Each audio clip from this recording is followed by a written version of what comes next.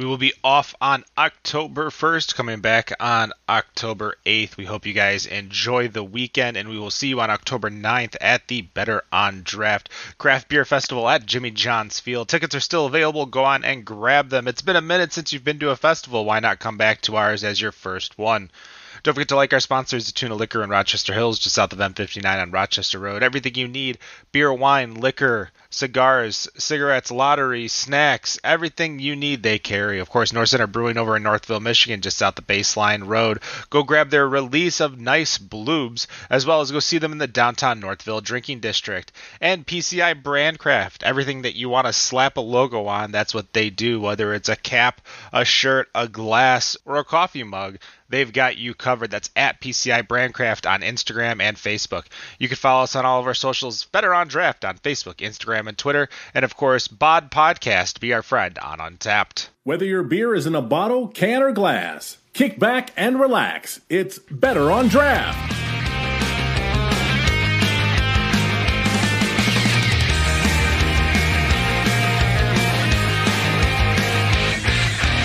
Welcome, everybody, to episode 257 of Better on Draft Podcast. It looks like we do not have our guest here in studio yet, so we wanted to come on and start with the news of this week.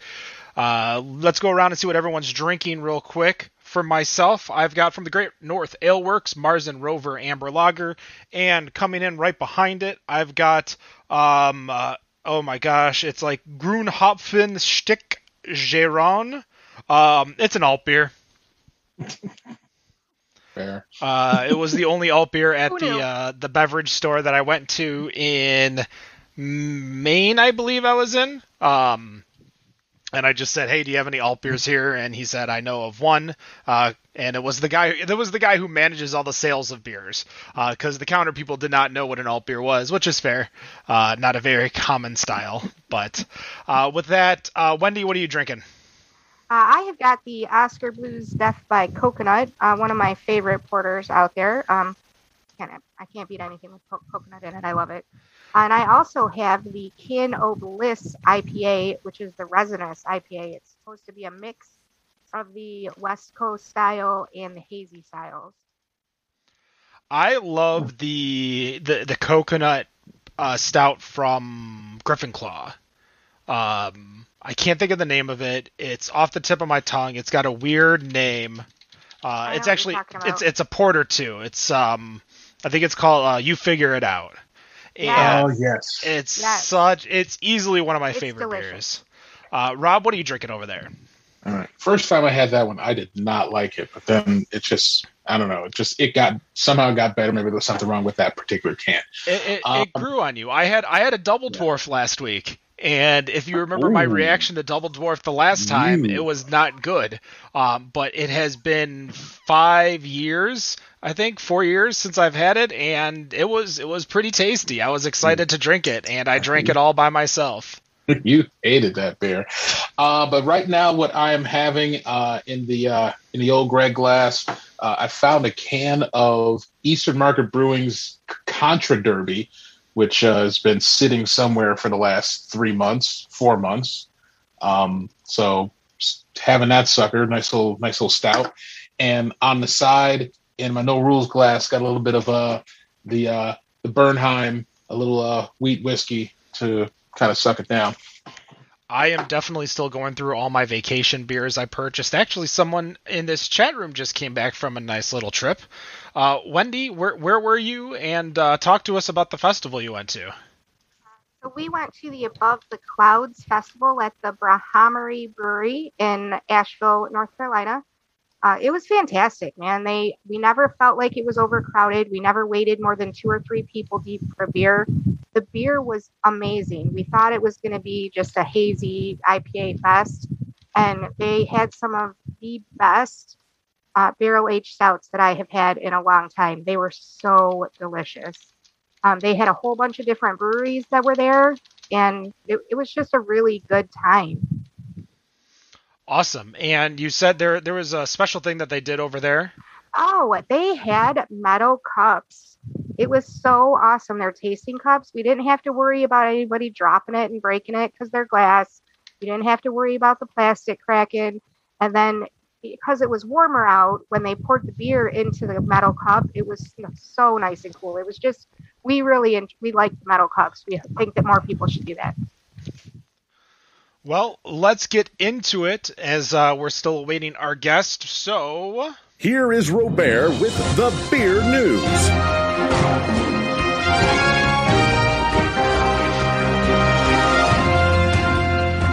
That's right. It's Robert with the beer news. I'm actually going to go to Wendy first, because Wendy, right before the show started, was super excited to talk about a certain thing that just came out. Obviously, you've seen the clickbait articles going around everywhere. There is a beer that is illegal in 1,800 or 1,700 states. So, Wendy, talk to us. Utopias 2021. Utopias announced their beer for this year. That's going to be available starting October 11th. The 12th biennial, is that, I can't even say it, talk today, edition of the Utopias was finished on 2,000 pounds of cherries, including Michigan Balaton cherries, to bring a slight sweetness and touch of tart flavor to this 28% ABV rarity. I was just really excited that they used Michigan cherries. I think it's fantastic. At $240 a bottle, I'm not 100% sure if I'm ever going to buy a bottle. I have gotten to taste it. Great taste. What about you guys? Would you ever do that? I got the opportunity to try it at a World Expo of Beer, where we got very, very limited amounts. Simply because they participated in World Expo of Beer. They did not make it in their category, but whatever was left, obviously a lot of the super beer nerds that were helping pour the beers were the first ones to go try to sneak some, as well as some of the tasters wanted to try it too. So it definitely got around, to say the least. I don't think I'd ever pay that much money to... For an ounce of beer or a bottle of beer. My theory, and my friends laugh at me all the time, is when I take something seriously, is if I've ever bet more on a hand of blackjack, then it's not a gamble for me. So whether it's a beer, a bottle, or something like that, I have yet to bet that much on a hand of blackjack. So it is still too rich for my blood. Rob, what about you? I think first, the one thing I'm always just kind of annoyed with is the article that comes out every 2 years, because they make it sound like it's the first time that this beer came out. Like every time is this beer that's being released is banned in so many states. I mean, okay, yes, it's banned in, I think it's 15 states this time. I don't know if that number has increased from 2 years ago, but I have not had a chance to try it. I do know of some people who have a bottle or bottles.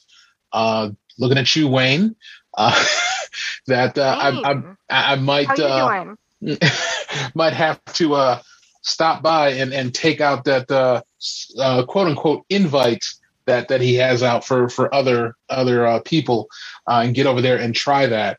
But I mean, yeah, the price tag is high, and $240 is MSRP. It seems like when I see it in the stores want $300 or $325.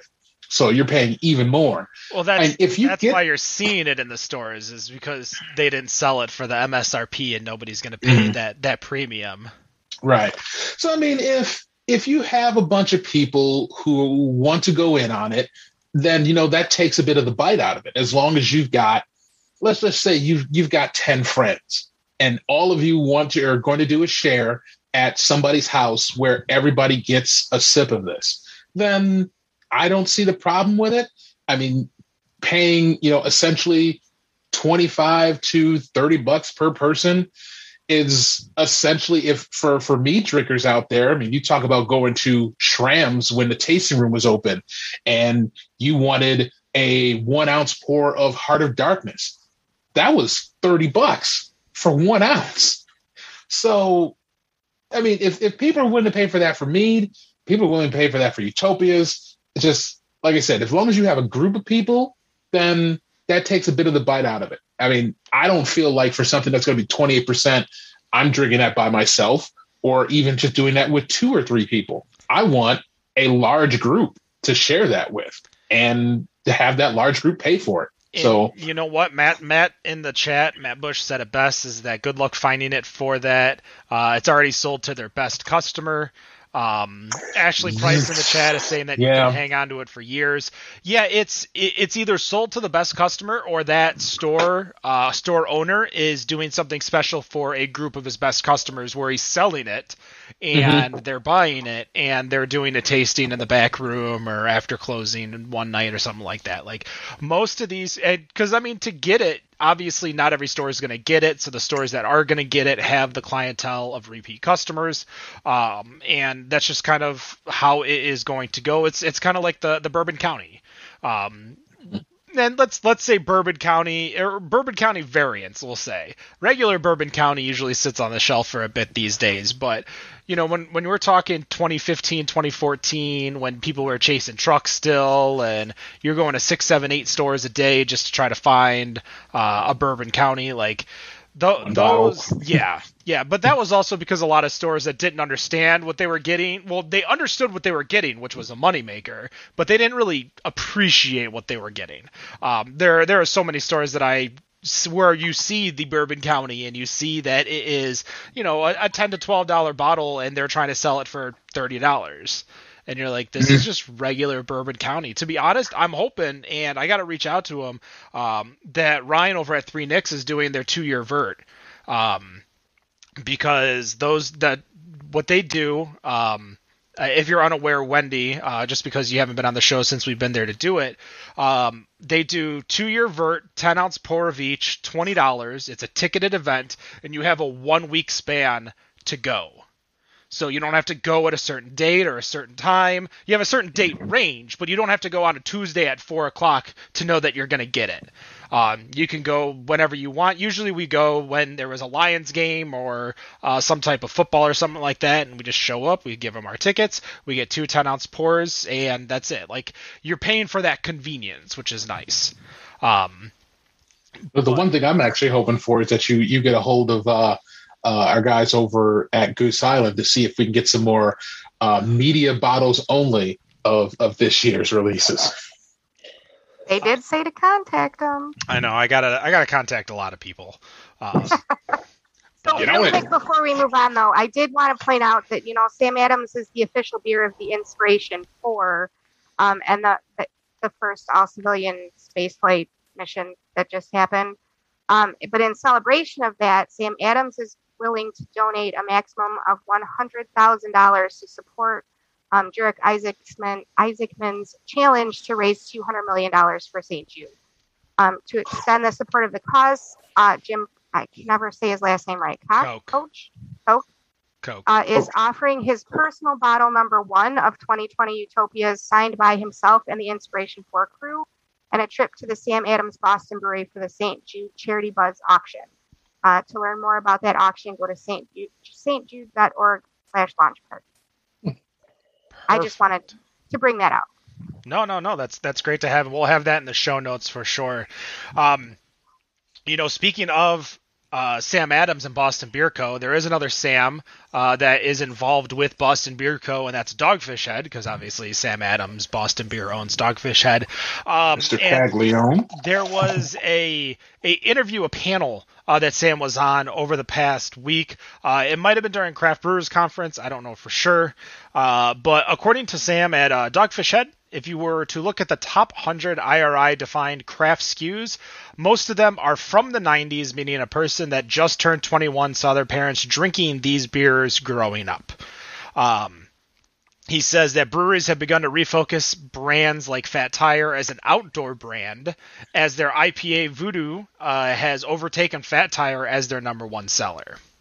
Appealing to every drinker is ideal because every drinker has a list of styles they prefer, but innovating and creating is still necessary, but doing so incrementally is what Sam believes in. He gave the audience a bit of information that the 60, 90, and 120-minute IPA makes up more than half of their sales, just those 3 beers. Where can local breweries grow from here while your standard, hazy, and imperial IPA are still king? This is going to be definitely the trend for this episode after the Sam Adams Utopia part. So we're going to start with Wendy. Where can breweries grow from here? Oof. Before I answer that, that's a really tough question because I think we've been saying it all along that they need to. I think more people are looking right now for this classic styles. They want standard beer styles that, the traditional styles. I think more than the hazy ones right now. I think people are starting to get a little bit tired of that. But I would like to make one point about the Voodoo. You can get those in the Tall Boys cans at your local 7-Eleven. So, of course, that it went above Fat Tire because you can pick up 1 or 2 on your way home from work. And that's what I would have done as a college kid. That's just my point on that one. I am not one to normally grab Tall Boys of craft beer. It's a very weird thing for me. Like I feel like Tall Boys are always reserved for a lager or now a seltzer. I don't normally grab a Tall Boy of like, and I've seen like Oberon. Not I think now. Oh, not now. Not now, but the people that's marketed towards are picking it up on their way home from class or whatever. That's just my opinion. Of course, Voodoo took a rise on that one because it's available in something that's super easy to get. You can get it at any local store, and it's right next to your Budweiser. So if I have a choice between drinking Voodoo and drinking Budweiser, that's what I'm going to pick. Well, while you were talking, real quick, Nicholas came in, and hello, Nick. How are you, and what are you drinking? Nicholas. I am so tired right now. When aren't you? Well, as everyone probably knows on the show, I work for a certain utility company, and the summer's been non-existent outside of work. That and finishing my basement. So needless to say, average 12 to 16-hour days, pretty much all summer. So I am drinking my Sierra Nevada Wild Little Thing right now. I was actually contemplating going NA and started drinking 2 Roots, but then I'm like, you know what? Summer's almost over. Let's go with the sour. So, all right. Well, to catch you up, we're talking about craft beer needing a refocus and incrementally increasing their innovation. So I'm going to pass it over to Rob, though. Rob, what's your thought? Can local breweries grow from here? While the standard is still the standard IPA, hazy IPA, imperial IPA being king. I mean, I don't know. Sometimes I just feel like, kind of going with Wendy's point in the beginning was that, I kind of want a reset. I want to kind of back off from all of the adjuncts and all of the barrel aging, despite the fact that barrel aged beers are like my favorite and have been my favorite for a long time. That was not my point. Well, I know. You were part of that. What you were saying was about, beers going back to a little bit back to the roots. But just saying that, I kind of want them to go back to, as I like to say with PBR, I like to go back to beer flavored beer. I want to go back to the standard IPAs and the standard, nobody really messes with Dunkels or Hefeweizens too much. But there's a lot of, things that get thrown into beers, as Matt likes to, vehemently, discuss, is anything that gets thrown in a Kolsch. That was last week too, where I believe Travis the 3 people here were not on that episode. But as Travis and Zach from Old Nation and Urban Rest were talking about it, like those aren't Kolsches. Like there are very specific rules to be a Kolsch, and when you add an adjunct, it's not a Kolsch anymore. Right. And it's a tough ass question. I don't know. I honestly just don't know. Well, you know who thinks he knows, saying he can hop in here. I was trying to give him a break since he came in a little bit late, but Nick, you think you know. What's up? I think back to the Summer Brew Fest before COVID started, when I think it was 2019 is one that we went to. And I think it was New Holland's Dragon. It was New Holland Dragon's Milk Triple Mash. And when I had that, I asked myself, what in the world is going on with this? And then I came to the realization that I feel like breweries are just trying to just push that limit as far as they to basically where they get to the edge of the cliff before falling. But that never ever comes, I feel. So I think a reset is probably not a bad idea. Like, for example, I went to Royal Oak Brewery last Saturday. Ken, you were there for my birthday, and I had nothing but English miles the entire night while I was there. I could not have enough of English mild. Nothing special, just a plain old English mild. Something that's, I don't know if it's really true to style. I don't know if they could try to brew it with intent true to style, but Jeremy over there is someone that I would love to get on the show. Jeremy is such a smart brewer. You want to talk about like their Saturday afternoons when they do their Kolschin hour. Like that's a full production that they do over there, and they do great stuff with the true styles. They had an English mild, they had an amber, and they had an alt beer. I was in heaven. So I think to kind of maybe if I can push Rob in the direction of answering the question, I think a reset is needed. I think it is needed. I think we need to kind of, see if we can go back to seeing if we can start going back to true to style on some of these just for a bit. Just reset the stage of it. Your incremental innovation is to blow up the entire industry and start over. It's what every evil genius in most movies want. Why not? Why can't I be an evil genius? Why can't I be like Dr. Evil in Austin Powers for one night? Why can't I do that? I think the problem is that we've already gone past the point of no return. We have so many beers with adjuncts. We have seltzers. We have NAs. We have gluten removed. There's like so many different varieties that are out. But even some of those can go and kind of bring back those flavors. But I guess just let me throw out all those other like variables I just threw in there, and just like looking at just the beer as a whole, I feel like we have so many different varieties of how, not only in style but just in adjuncts. I mean, I was kind of hoping, like, hopefully if Oscar Blues comes on, I wanted to talk about the mustard beer. Like, who's throwing mustard? I mean, Stop. Okay, mustard beer. Okay, so I think it goes well with the shock top pretzel beer. Well, Well, first and foremost, the shock top pretzel beer was actually pretty good. I don't care what any of you people say. I thought that was a good beer. And just like our sponsor, North Center Brewing out in Northville, Michigan, says, if you think it's a good beer, then if you like it, then it's a good beer. I feel like they need to adjust their slogan to "If you like it, as long as it's not shock top pretzel." Oh, whatever, dude. Beer. So Rob, okay, let's keep this going. So you mentioned the seltzers and the NAs.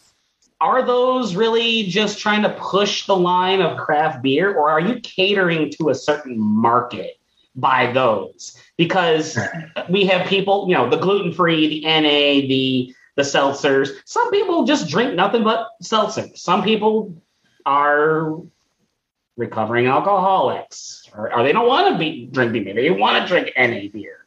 Maybe they just want to take a break.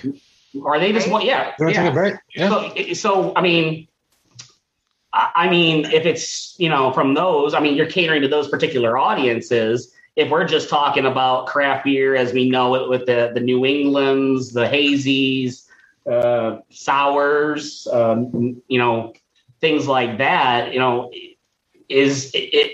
Yeah, I suppose you're right. Maybe we are at the point of no return. But at what point is there a certain point that we could just we'll just topple over the cliff and then craft beer just sinks and then we're going to be forced to restart at that point? Is there probably somewhere? I mean, this is probably something like when we had what was it, Bart Watson, the economist over at the BA. Mm-hmm. I mean, it's about watching. It's like anything from looking at stocks. It's watching the trend lines, and if the trend lines start to go down for all of these different styles, then that's something that like Bart at the BA is going to look at, and hopefully breweries, if they have access to the information, is going to look at and say, well, shit, NEs are starting to go down, but for some reason alts are going up.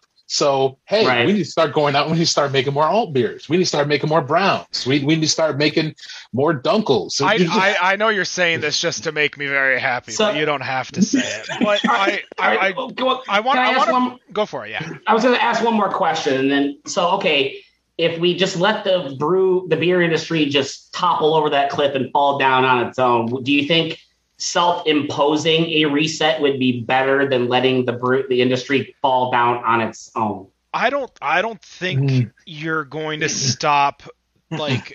I agree. You're not going to stop IPAs. You're not going to stop people who want IPAs. You're going to attract a lot of people who are looking for those styles and who are looking for that kind of craft beer scene, but it's going to be few and far between. I think it's going to bring down a little bit, because what's happening, and we talked about it with a few different guests, is that breweries are soon, and very, very soon, are going to be your local pubs now. Because not too many breweries are going to start distroing anymore. And if they're distroing local, and they're distroing draft only.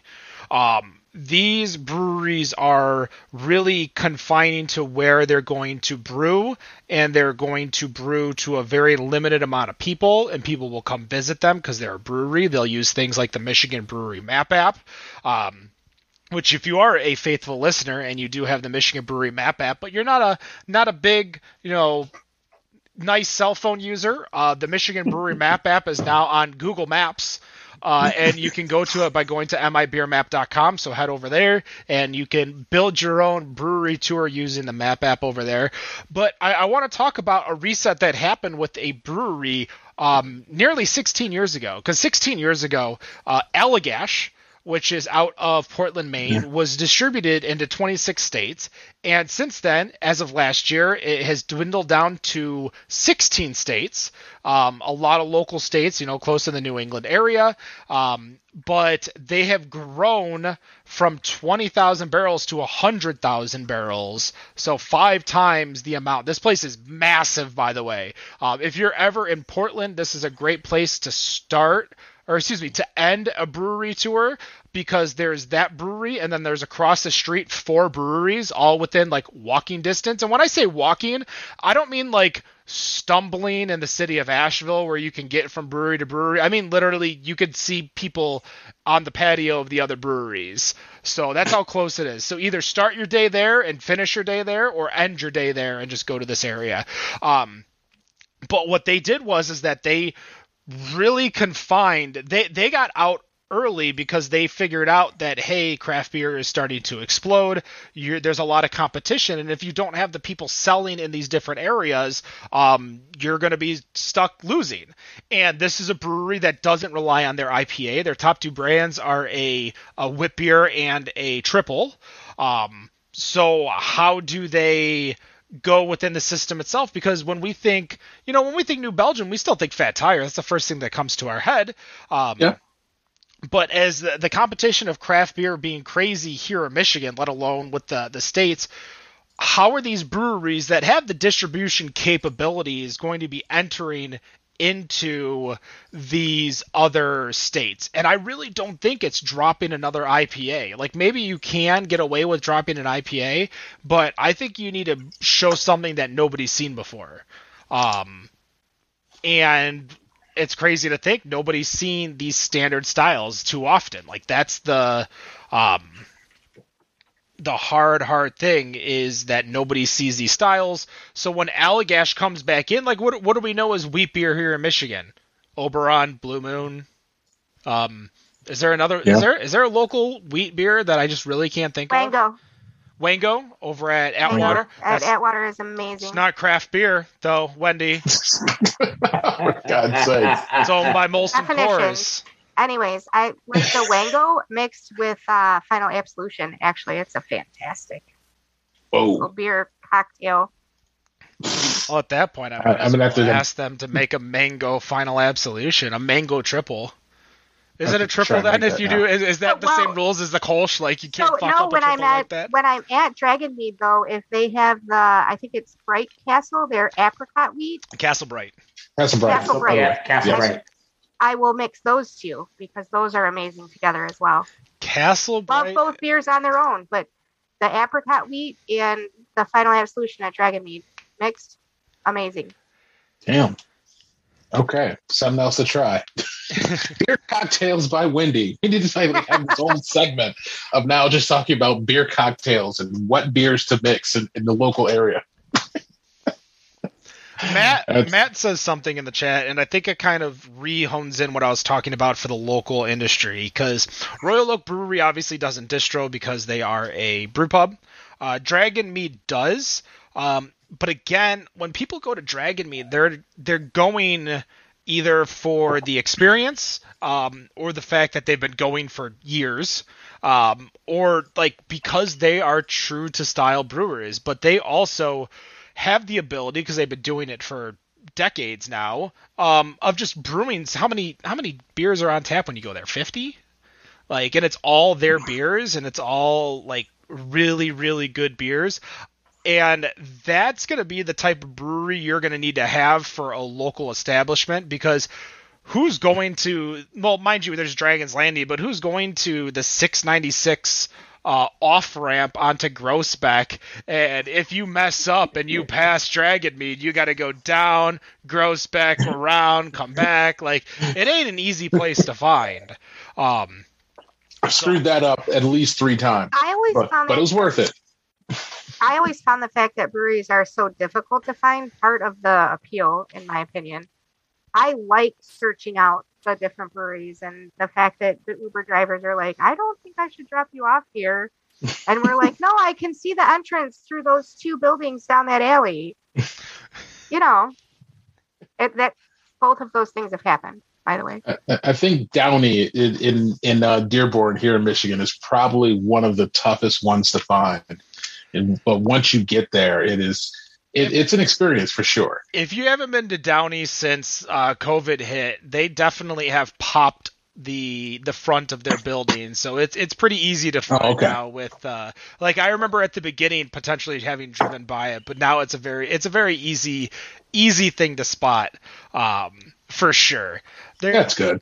There, as a continuation to kind of these stories, there's another brand that we've talked about, and I'd love to get on the show. But Shiner is releasing their 1909, which is a nod to the year they began brewing. So they are 112 years old. Shiner's been brewing since 1909. They actually didn't even make their first IPA until after brewing for 100 years. They've created their own footprint brewing box, pills, lagers. I loved Shiner Amber, and it sucks that it never really distroed out of Texas, and that was my thing when I would always go down to Texas, is to get Shiner Amber. But they've done this without relying on an IPA to pad their sales, I'll say, as they are the number 5 craft brewery by production. As with what we've talked about earlier, we saw New Belgium's Voodoo, Lap Fat Tire, Dogfish Head's Minute Series as half their sales. Do you guys think a new brewery could succeed in today's market without one of the heavy hitter sales beer styles? And when I say those, I'm talking hazy IPA, Imperial IPA, without having obviously been in the industry for 100 years. I guess define survive. Are we talking about just within the community, or we're talking about potentially doing some sort of like mid-level distribution? I'm talking a brewery to explode into distribution. Gotcha. All right. Could a brewery get to the level of let's go locally, and let's not even go one of the top few. Let's say Oddside level, New Holland level, Shorts level. Do you think a brewery could get there without an IPA? Because when people talk about the next big thing of beers, when was the last non-IPA next big thing of beers? When was the last next big thing of beers? My thing is with Oddside, they got more SKUs than J.C. Penney. So I mean, yeah, I don't have an answer to when was what was the last next big thing that wasn't an IPA. I mean, unless you want to count all the seltzers that are out there right now. No, I'm talking like beer, not beer flavored beer, but you know what I mean, like actual beer. I know what you mean. Yeah, I do think that they could, because it's really a lot of times when breweries blow up the way that we've seen them blow up, it's not just about the beer. It is about the culture. It is about the way that they get people brought in and how they make their people feel. It's marketing, 100%. It's the way that you feel when you're in that brewery and how you want to share it with everybody else. Their uniqueness. How you get your name out there. Yeah. I'm gonna go and say no. You can't survive without any of those. To be honest, I think people who enjoy craft beer, from the casual drinker all the way to the connoisseur or the CBYs, they expect you to at least have one of those on tap at any given time. Whether it's a hazy, whether it's a New England, you got to have at least one. Otherwise, I mean, and remember when we started saying people will judge you if you buy your New England IPA or just regular IPA? Remember when we've had those conversations? Mm-hmm. It's almost given that you have to have at least one of those now. People expect it. At least that's my opinion. People expect that you have to have at least one of those on tap at any given time. Well, is it because they have to have that, or because they want a wide variety? I think people like wide variety. Whenever I go to a brewery, I like variety. When I went to Dragon Mead for the very, very first time, that was my introduction to craft beer, I was astounded by the variety that they had. I don't remember how many taps that they had at the time. This is forever ago. I'm not sure if it's still the same. But, I mean, it had to have been at least 15 to 20 different taps. And that's what I like about craft beer, is the variety of different flavors, the things you can do with different styles. I mean, who would have thought that you could put jalapeno peppers in a beer and call it a beer? I mean, that again, that's what turned me on to craft beer, is the variety. And I think people like variety. And I think if you don't have that level of variety in your first set of, 10 tap handles on your opening day, or 8, whatever, then I think, people might get turned off by that. Again, I'm just personal opinion. Variety, it's my thing. Ken, where are you going to go? I mean, I think a lot of people, the way people are saying that they're going to go to a brewery, like the way that I expect when I go to a brewery to see, a couple of dark beers on draft, I think a lot of people expect to see IPAs on draft. I think it's different people, same mentality when you go. Like, I can only imagine and I don't know if the Rob even had an IPA, but I can only imagine somebody showing up to the Rob and looking for an IPA and just not being able to get one. There are looks like a couple people that are watching us live over on our Twitch channel. Thank you so much, Bites, for joining us. Guys, we're live Friday, 7 p.m. Eastern, facebook.com/BetterOnDraft or BetterOnDraft.tv, either of them. The Better on Draft TV goes to our Twitch TV, which our Twitch TV name is Bod Podcast, to check us out. I literally have been racking my brain for the past 5 minutes trying to think of the most taken off beer that was not an IPA, or let's say an imperial or pastry stout, and I can't even name one.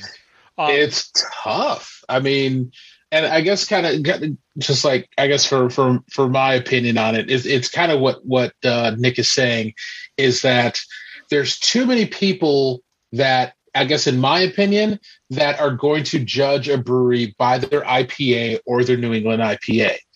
And there's too few people who we've had as guests on this show who will judge a brewery by their lager.